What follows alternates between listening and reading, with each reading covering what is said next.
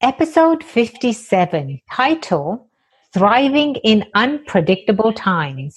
Interview with John Sanders, brought to you by Go Legal Yourself, an online business providing real legal tools for savvy entrepreneurs.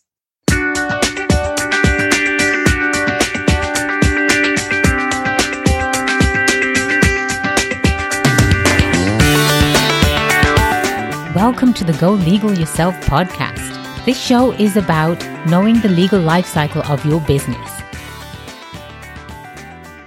I'm your host, Attorney Kelly Bagler, the Queen of Business Law. You can interact with us on social media and do find us on the web at golegalyourself.com. Back by popular demand, I will be interviewing John Sanders once again, the entrepreneur and investor. Welcome to the show, John. Well, good to see you, Miss Kelly. Good to be here one more time. Absolutely. Back by popular demand. Well, I like to hear that. How popular? Well, I'm sure we'll soon find out. Overwhelming. Yes. But the audience that's listening right now, they definitely need to go and listen to episode 43. That's when we first had you on, and we were talking about your favorite thing, money. Money. That's right. Well, it's up there at the top anyway. It is. You're right. It is. Well, John, we do ask our guests to share their favorite attorney joke with us. Do you have one? No, it's the same as last time. Attorneys are not funny. Oh, well, there you go. That's kind of funny in itself. All righty. Well, last time we interviewed you, we were talking about money and where to find it. And we got so many downloads on that, John. It was very, very popular. You are also now known as a hobby investor, are you not? That is correct. I'm not an angel investor. Share with us what that means. Well, if people have hobbies, it's things they like to do because they want to do them. And I like investing because I like interacting with small companies. And I consider my hobby investing, I don't want to tell the companies this, but it's like an expenditure. It's like going to Las Vegas, or it's like going to a movie, or buying something because I want it. It's my hobby. Yes, but before you're not Mr. Moneybags, right? So people don't come to you and say, "Oh, he's Mr. Moneybags. He's like an ATM machine, and we'll take what we want."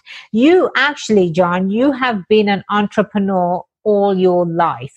You have some experience. You've got vast amounts of experience, and there are certain things that you look for in a business before you even consider investing. Can you just list maybe 3 things that you think of?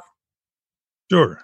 So my little 17-second presentation at the Chamber of Commerce around the table, as they say, you do everything in 17 seconds. I say, I'm John Sanders. I'm an electrical engineer by training. I'm an old man now. I don't have that many more years. Yeah, I'm over 80, so I'm not making 10-year deals anymore. So, and I am a strategic advisor or management of entrepreneurial companies. And so I like working on the business strategy. And if we come up with a good strategy, I'll invest in it. That's how it goes. The reason I love technology companies in general is because technology companies do not have a limit on how they think they can grow. Otherwise, they have an infinite potential, which most of them do. It's limited more by the management and by their strengths than it is by any other factor. As compared to a pizza shop on the corner, whose goal is to make enough money and have enough extra food to feed his family and grow his family, and really doesn't plan much to grow beyond the real estate that he has. So that's kind of the 2 ends of the spectrum. So I look for those entrepreneurial companies that can grow infinitely. Fantastic. And John, you and I are having this conversation in these unpredictable times right now. And what I mean by that is there's this global pandemic, and it really just came out of nowhere and literally has crippled hundreds of businesses. Like you said, it's done irreparable damage to the United States economy. Now, it could be come back, but things will not come back that could have come back. And you're watching restaurants drop off the cliff every day. And that's not a major part of the economy, but tourism and all that is. And it's hard to know just how it's going to come back. And of course, we put ourselves another $3 trillion in debt. So who knows how that's going to play out. I'm with you too. Sometimes I'm sort of like speechless as to what is being aired on TV. And it's really, you're sort of hard pressed to find some accurate news where you can get some straight talk. But I'm reaching out to you today, John, is because you're a trusted source. You've experienced a lot of things in your business career. And I wanted to ask you, as a seasoned entrepreneur, how can businesses thrive in these times? Well, let me go back to your initial title, Thriving in Unpredictable Times. So my immediate response about that is all times are unpredictable. There is no prediction that has a high degree of accuracy until you get there. So the world, my feeling is that the world in general does operate on extrapolated curves. We all think this is the way it's going, and therefore we just project the future, extending the curve. That's what extrapolation means. And so that's especially true in the stock market, where we extrapolate the curve on the companies and say, here's the points. This is what they've done for the last 3 quarters. This is what we project for the future. And we just kind of extend the curve. I'm going to come back to the stock market stuff a little bit later on because I got something else to follow on with. So I want to invoke my past brokerage partner and my mentor, Sid Wachtell, who died about 10 years ago. Sid was trained as an economist back in the 1930s during the Depression. He was in graduate school at New York University in the late 30s. And his graduate work, he did trading for his major professor who had a small technology fund in the late 30s. And Sid was involved in that. And that grew his love for technology companies. Of course, then he got drafted in World War II, and as a statistician, he worked for the Military Air Transport Systems, METS, in which he did all the analysis on how to maximize the use of airplanes. That's technique that's still used in trains, airplanes today. Amazon uses it. Everybody uses the same statistical analysis. So after the World War II, he got a job with the Treasury Department in international bonds. And he did that for 3 or 4 years and then decided it was time to start his own stock brokerage firm because he loved the small companies. So that was 1960. And the market was pretty good in 1960, and he had some good starts, one of which was with Melpar, which was the largest engineering company in Washington, D.C., where he was. And they started the 2020 Investment Club. This was 20 guys putting in $20 a month into the pot. Now, I met Sid in 1964 when I started work in Washington through my supervisor, who was one of the 2020 Club members. And he had been in one of these companies that sold out in the early 60s. So I went to the meeting one night, and it turns out the 2020 Club was then the 4 Sporadic Club. 4 guys sporadically putting a few bucks in.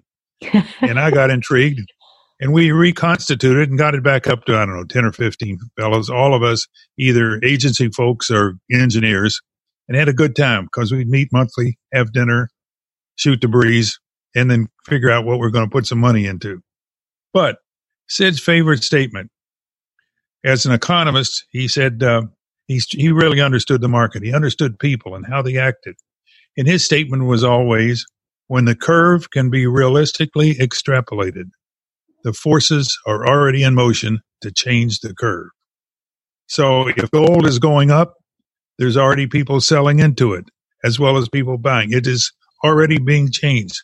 And this is what Dr. Fauci these days says about his erroneous projections of the size of the market. He says he put out all these prognostications, and people did in fact flatten the curve. So we're not getting the deaths that were predicted. Now you can go back and forth on this as to whether that's true or not, but there's some semblance of truth to it. When I take Sid's thing that if we know there's going to be bad stuff, we'll change our habits and we'll change it to be different. There you go. So just how much we change it and how bad it would be, we'll never know.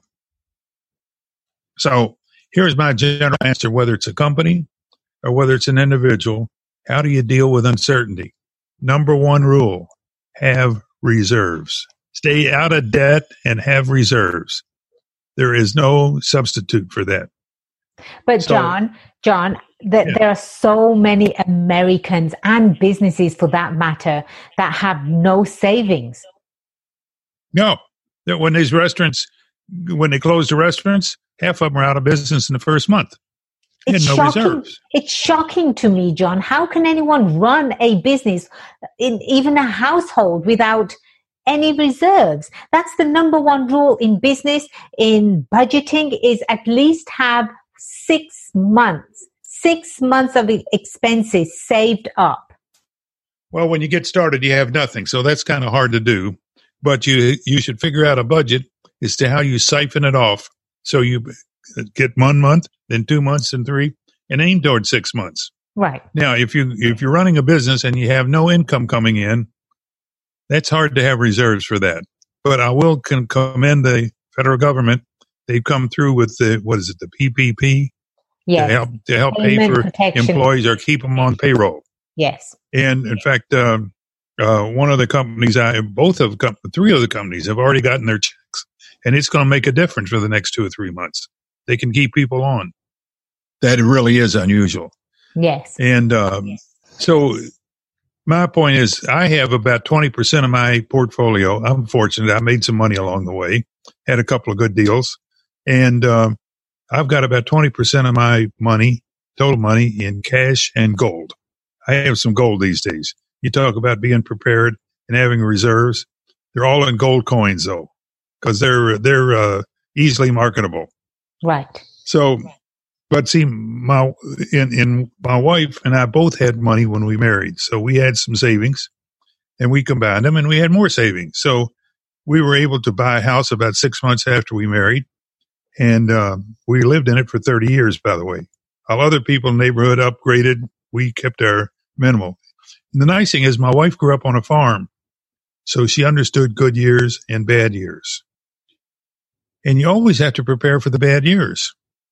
So as a kid, there was never anything I needed I didn't get.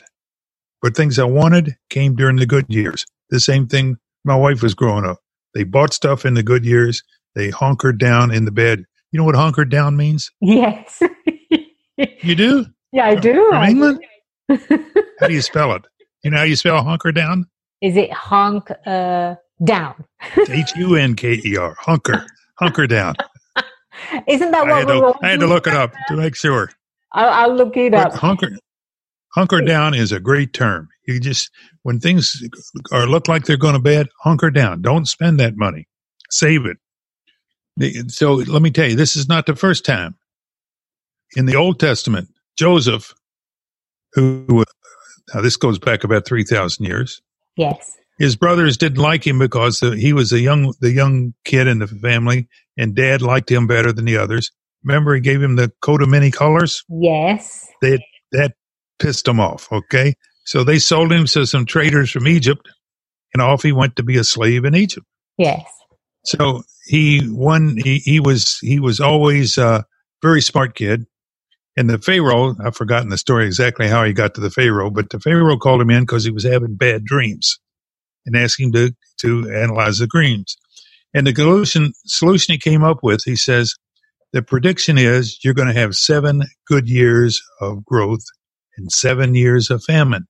Get ready for the famine. And the Pharaoh took it to heart, put him in charge of the warehouses, had him collect all the extra grain. They saved the grain. During the 7 bad years, Egypt had stuff and nobody else did. Egypt cleaned up. Yes. Remember I won't go into it, but his father and the older brothers came and didn't recognize him at first until he introduced himself to them. So there's nothing new about having unpredictable times, unless you got some good dreams and somebody to interpret them. But there's good years and there's bad years. So you, in business as well as as a person, you have to assume that bad times are coming. You can't just put your head in the sand and say life is good, it's going to continue. Whether your health, I say this to small companies when they say, what makes them risky? I said, well, when the entrepreneur gets sick, what do we do? If you die, fine. I can insure against that. Getting sick, we're in trouble. And that's the biggest risk in small business. So, but there's a similar parables in the New Testament. The New Testament's tougher. So one of my favorite, in fact, it's one I base my whole investment philosophy on, is the parable of the talents. I won't go through that today. We do that. We'll save that for another episode. You got it. But fundamentally, the talent was a measure of money. So the master, when he went away to go on a big trip, he called in 3 of his servants and he gave them different amounts based on his analysis of their ability. He said, I'll be back for an accountant. When he came back, the top 2 guys said, here, I made a bunch of money for you. Here's what's yours. And he's put them in charge of different things.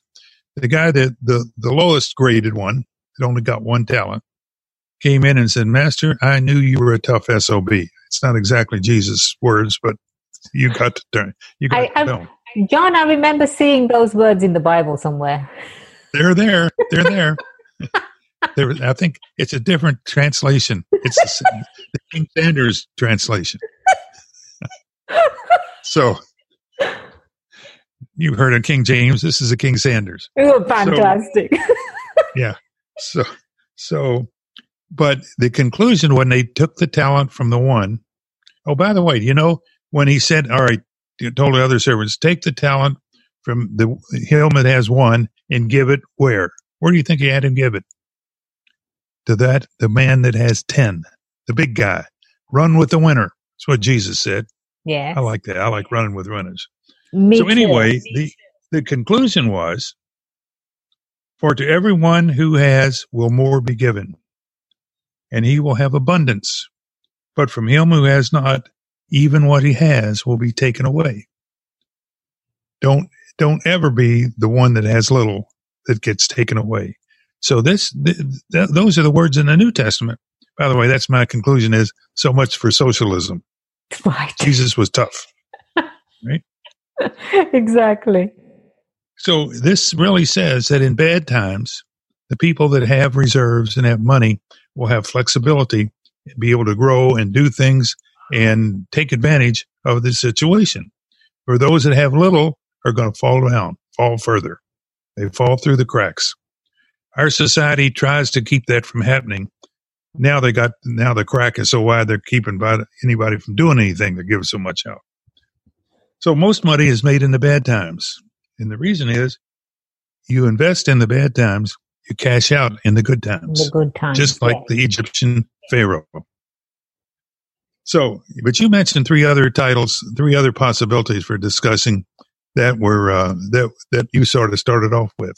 One of them was how to save for a rainy day, how to create a contingency plan, how to diversify your portfolio. We'll get into the portfolio on the next one after the next one. You got it. I'd discuss portfolios forever. I love discussing that.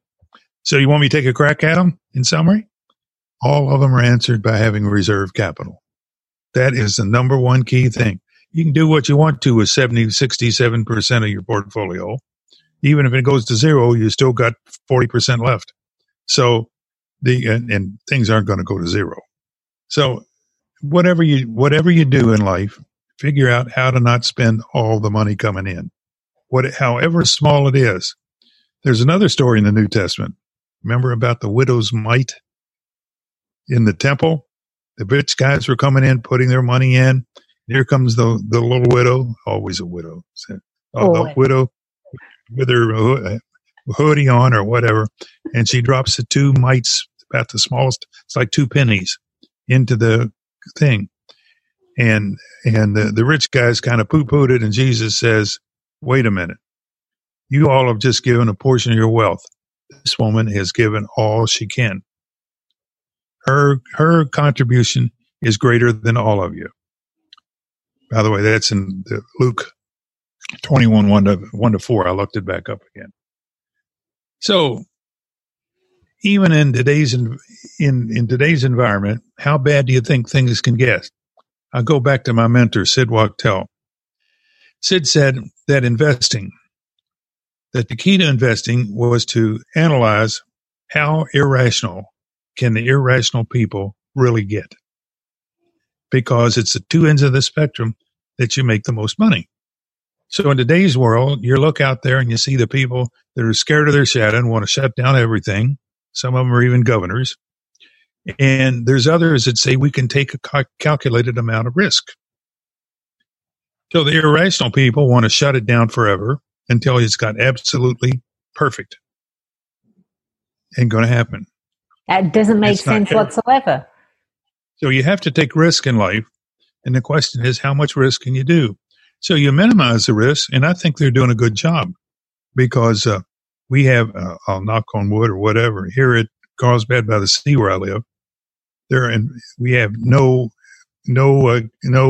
positives from workers or from residents. So we hope to continue that, but we've done a lot. Dining rooms closed. We wear our masks when we're in the building. They got wipies everywhere to wipe stuff down. The staff does it. There's no more visitors into the place. Can't even bring family members in. So you do the mitigation that's not disastrous, and you do what you can. But there are irrational people that just go off the deep end, and that's what we have these days. So how do you determine which are the irrational people and how far will they take it? I don't know. Fortunately, I'm not in the decision process. I'd like to be in a decision process, but I'm just sitting down here looking out at the beach, getting ready to go walking after this is over with. That's my next move in life. You know, John, you're someone that has done it right. You know, you weren't born with a silver spoon in your mouth. You have had your own trials and tribulations, and you've done it right in a sense where you are comfortable now in your golden years. That's where you want to be comfortable. That's where you want to not, think about where your next food's coming from or your next amount of checks coming from, right? So anyone that's listening to this particular episode right now, the big takeaway from this, and I've had other guests on also, John, and these experts have said, reserves, reserves, reserves. Even if you're making $3,000 a month, right? Take something out of that. Don't just spend all of it. Automatically take something out and keep putting it away in your savings account. Do something. Figure out how to spend less. Yes. There you go. Learn how to create a budget, for God's sake, right? This is the number one thing that schools need to be teaching their kids is how to budget. One is a budget, and two, how do you budget? It's not being taught in schools. So reserves, must have reserves. It's for not just for yourself, but the future of your family as well. Well, if you're in business, the same thing. You got to have money set aside. And this is one of the reasons, if you read my book again, which you should for about the third or fourth time, Parables for Entrepreneurs, I make the point in there that one of the reasons small companies, in my opinion, should get outside investment early is that creates a reserve. Because now when you're really in trouble, if all you've got is your own resources, then that's all you got. If you have outside investors, you now have a mechanism to go for new capital from people that see you've done a good job, but you've hit unfortunate circumstances, and they're willing to back you now because they backed you before. So that's the best reserves you can ever have in a small company. But that's hard to get people who want to own 100% of their deal to think about. You're smart and go legal yourself to have made that decision. There you go. There you go. I was going to ask you what's the one piece of advice that you could give to entrepreneurs, and it's exactly that. Really, it's have reserves. Yeah, and the reason there's several reasons I like outside investors. It so happens I'm one of them, but outside investors, especially if you get ones that understand your business, they can be a great resource of knowledge and help in the strategy, but they are that ultimate reserve when things really get in trouble, not for your fault, but for circumstances beyond your control. That's the ultimate reserve that you've got in your business. And I prophesy that all the time. It's the number one reason to get outside investment, present day capital, but also reserves for the future. John, if you could do it all over again, what would that one thing be that you would do differently? You don't want to know something? I was not born with a silver spoon in your mouth, if you're referring to President Bush, but we were born in the middle. My dad was a city employee. So we grew up in the neighborhood. There wasn't rich and poor. We were all the same. Nobody had any money back in the 30s and 40s. So we all grew up the same. But I was fortunate that my dad worked for the city, but very entrepreneurial. And he did do some outside consulting. And there was one year where he made some real extra money. It was the only vacation we took as a family. That year, he took some of that money and we took a vacation. And other than that, all we did was visit relatives. So I look back on it. I just went from one thing to another. I did stuff that I liked. I went from the government. I went from engineering school to General Electric, then back to graduate school. Then I worked for the government for 5 years. And then I met my mentor, Sid Wachtell, and joined his brokerage firm. We did that for 20 years. Then I invested in a newspaper. And then I became a chairman and CEO of the newspaper. We changed the name. I bought some of the people out. They had a bunch of investors. And we built it up and we sold it to the Washington Post in 1996. And guess when I bought my first boat and golf clubs? 1996. Bought boat, golf clubs, and a vacation home. And still had money left over. So, it's been I don't have any major changes. Been married for 52 years. I can't change that one anyway. So, and I'm living in paradise. Yeah. So one of the other suggestions I can make is live a long life. Then you got more time to accumulate money. There you go. So I'm 81. I'll be 82 in August. Yes. I can't believe it. I feel like I'm 50. But my real conclusion is 81 is the new 79. It ain't the new 60. Fantastic, John. You look incredible. You are smart as hell, if I can say that. And, you're just an incredible resource to have. As I'm saying that. Did we answer our question? Did we answer our question? Absolutely, we did. Absolutely, we did. Yes, you hit it right on the head. And you gave us examples, great examples, by the way.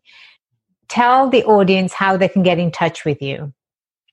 JohnSanders.com. There are many John Sanders in the world, but there's only one JohnSanders.com. There you go. There to my website. You got my parables for entrepreneurs. You can print it. You can print it down, read it, tear it up, throw it away, or you can even listen to it on my website. I've podcasted the book, so you can read it in chapters. My phone number is on there, and my email is on there. But if you don't want, just go to johnsanders.com. It's all there. There you go. And we will have your information on our show notes as well, John. And like before, it was such a pleasure having you on the show. And again, thank you so much for sharing your wisdom with us. And I have my next 2 lined up. You got it. We'll get you back on the schedule because you are a wanted man. That's all right, my dear. You take care. You too, John. That's said in a good way. So for the rest of the audience, feel free to go to golegalyourself.com. Definitely get the app. Go to your app stores, get Go Legal Yourself, and you can leave us comments and provide us feedbacks right from the app. And remember, The only way you become successful is if you make today the day you go legal yourself. I am Attorney Kelly Bagler, the Queen of Business Law. And until next time, cheers to your success.